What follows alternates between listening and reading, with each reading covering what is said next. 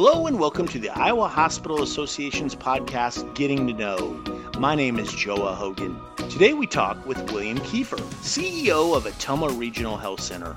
William holds a Bachelor of Science degree in both microbiology and nursing. He also holds an MBA and a Doctor of Nursing practice degree with a focus on executive healthcare leadership. William has worked in various rural communities where he has successfully improved the delivery of healthcare services. He has served as Chief Clinical Officer, Chief Operating Officer, and CEO. He has been married to Jasmine for 22 years and has 3 children, Madison, Ethan, and Sophie. Welcome, William, to the podcast. Thank you for being here today. Absolutely. Thank you for having me. I'd like to start off our conversation by learning more about you and your healthcare journey, from a young person to your current role as CEO of Ottumwa Regional Health Center. Can you tell us about that journey? I started off knowing that I wanted to work in healthcare. I felt, I think like many people do, called to healthcare. I wanted to make a difference. I wanted to impact people's lives and started off as an algo tech. For those of you who don't know what that is, I was doing hearing screens on infants, and I did that for a couple of years. I'm actually from the South. I'm from El Paso, Texas. While I was completing my bachelor in microbiology, I was accepted to med school and was planning to go that route. And then we had twins, and that kind of changed my mind there. And so I quickly switched gears, and I decided to go into nursing. I got my nursing degree in a year in a fast track program. I started my master's in business about 3 months after I graduated with my nursing degree because I quickly knew that I wanted to go into administration. And so I worked at the bedside for about 11 months in a cardiovascular ICU. And then I started my nursing leadership journey that took me to be the director of a surgical orthopedic floor, followed by an administrative director over 13 departments in a large hospital owned by HCA at the time. And then I moved to Tenet, and then I moved to rural. I moved to rural hospitals and worked in critical access hospitals for I would say about 5 years. So that's been part of my journey, moving from nursing. I was a CNO, as you mentioned, chief clinical officer, and then a chief operating officer, and then ultimately now a CEO. You started off as an algo tech. Is that correct? Correct. Yeah, I've never heard of that, and I know you explained what that is. How did you get into that field? So I was looking at an entry level position. I had a friend, my friend at the time happens to be my wife today. She was able to get me hired into that position. And like I said, I did that for a couple of years. And it just assured me at the time that healthcare is where I wanted to be.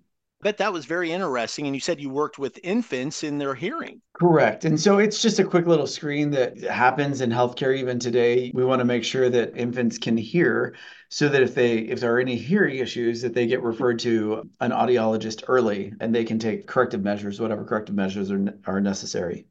So your journey has taken you literally across the country in your different roles. What are some major differences you've encountered based on the geographic location you were working in or studying in? To your point there, I've worked far west Texas, which is El Paso, and then I worked north of Dallas for a while. And then I've lived and worked in Gallup, New Mexico, in Montana, and the Houston area, now in Iowa. Everywhere you go, of course, there are similarities and there are differences. In the Gallup area, Gallup, New Mexico is western New Mexico. That is surrounded by the Navajo Nation. So I had the opportunity to live and work and serve Native American folks, and so a large part were Navajos. I worked in the independent hospital there in Gallup, and then basically across the street from us was a similarly sized Indian Health Services hospital. Together, we work to service the unique needs of that population. They have Navajos, and this is true of basically every demographic group. They have unique bodies and unique systems and different diseases. You see different diseases in different populations. And so was able to serve them and their needs. Lots of alcoholism. So we had a large inpatient detox and recovery unit when I worked there in Gallup for those folks, aside from the acute side, which is where I was working as the chief operating officer at the time. From there, I went up to Montana. very northern Montana, a town called Shelby, which is about 20 minutes south of Canada. Very small community. Again, unique situation. What actually brought me there was the hospital was owned by the county, and they very much wanted to get out of owning a hospital. And so they asked me to come in, and I helped to sell the hospital for them. And we were able to do that. Very rural community, so a lack of services, and really working with that community to bring in additional services, but also to connect them to the larger areas so that they could have the healthcare that they needed as much as we could do for them locally, and then getting them out to Great Falls or wherever else they might need to receive their healthcare. And then Houston, I worked in the Houston area. We were actually in the suburbs, actually further than the suburbs. I would say a little bit further out rural, where everything is at your fingertips. And so there we were just trying to keep up with the growth. Houston was growing at a tremendous clip, and I was building clinics and trying to grow the facility to meet the demands of the tremendous growth there. Lots of industry and partnerships with industries and school districts, things of that nature. And then now I'm here in Iowa, working in Ottumwa, again, a rural community. What's interesting about Ottumwa is it's underserved, underprivileged, with a significant burden, I would say, of mental health coupled with behavioral health challenges. And those are sister epidemics, I would say. And so we're working hard to try to meet the healthcare needs of that population here. We have an inpatient behavioral health unit that we're growing, making sure that we are available to meet those needs of our community. Very eclectic, diverse experiences there. Quick follow-up question. So, Sure. with your experience with the Navajo Nation, now you mentioned that you worked across the street from a Navajo a hospital within their own community. Correct. Still in the modern era, is there still an element of native medicine or cultural medicine practices that are a little bit different than your modern Western medical situation where you blend the two, if you will?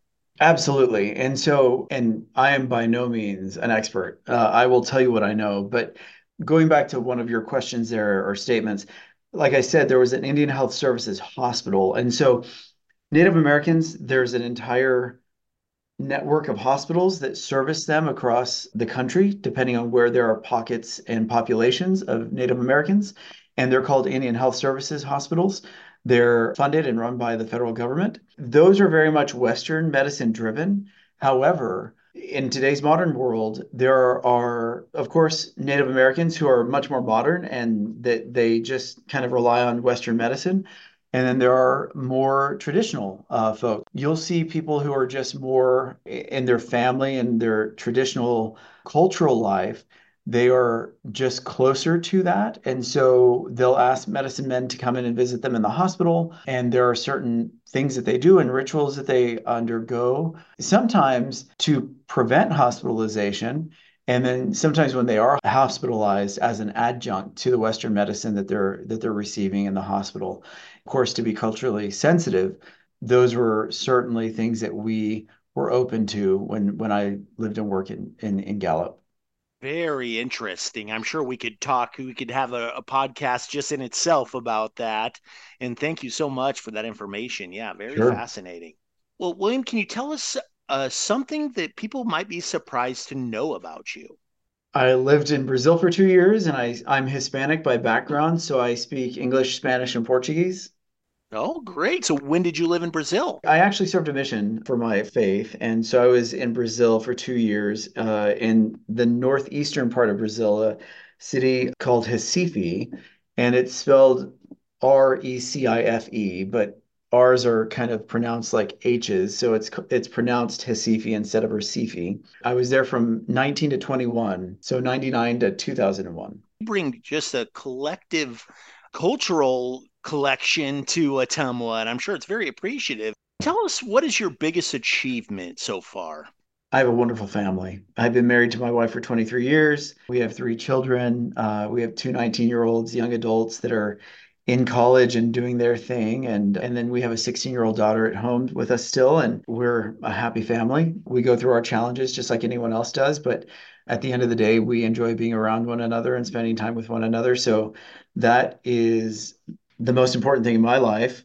When it comes to career and achievements in that regard, I certainly was, as I've grown in my career and the titles have changed, I think that you have to grow in your career to become a CEO. So that was an exciting time when I was first a CEO. It's more about the things I've been able to accomplish with the teams that I've worked with, opening services in Gallup that met the needs of that community. One of which was the Addiction Recovery Center. That was a marked achievement, and not of mine, but of the team that I worked with.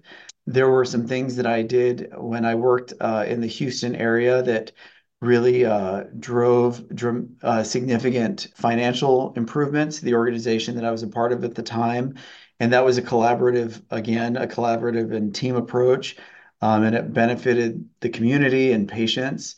Since I've been here in Ottumwa, we are very much working on a cultural turnaround for this organization.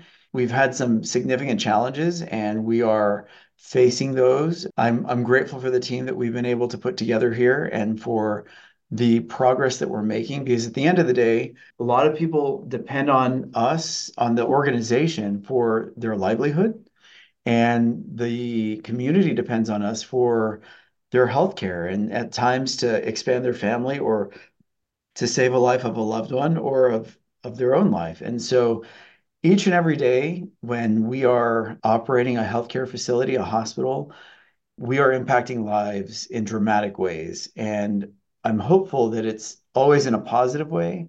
I know that's not always the case, but we always rise to the challenge and hear what the needs are for improvement. And wherever I've worked, there's always been a great team around me. And I feel that people are very dedicated in healthcare.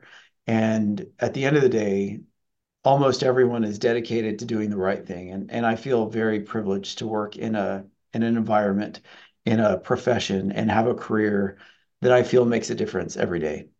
What major project or projects does Ottumwa Regional Health Center have going on or planned for the near future? At the end of last year, we unveiled a new cath lab. And so we have a state-of-the-art cath lab that we've rolled out recently. So we're excited about that. And we're hoping to bring in some additional providers this year, another general surgeon that we're working on. We have some OBs that we're looking to add to the mix to further enhance and grow our OBGYN services here in Ottumwa. Also looking at bringing in additional providers for pain so that we can have more pain specialists available to provide interventions for those that are struggling with pain in their lives. We have a pretty significant remodel that we're hoping to get approval on so that we can remodel our inpatient acute rehab unit so that it is more conducive to meeting the needs of the rehab patient. And so those are some of the major initiatives that we have underway at this time. Well, that sounds great. And our last question for today, what is the best advice you've ever been given? Yeah, so I would say the best advice that I've ever been given is to only take advice and give the most credence to those individuals who are in a place where I want to be. And so if I'm getting advice from someone who doesn't understand, has not been where I am, and is not in a place that I would switch my life with theirs at this moment, probably not the best voice to be listening to. But if I would switch places with them in my career or in whatever situation I'm seeking advice, that's someone that I should seek and listen to the voice of. Oh, that is great advice. I'm going to remember that. It was very impactful when it was given to me, and it stuck with me ever since. I want to thank you so much, William Kiefer, CEO of Ottumwa Regional Health Center, for being on the podcast today. It's my pleasure. Thanks so much for having me. This podcast has been an opportunity to get to know Iowa hospital leaders. Thank you for listening and stay tuned for another episode next month.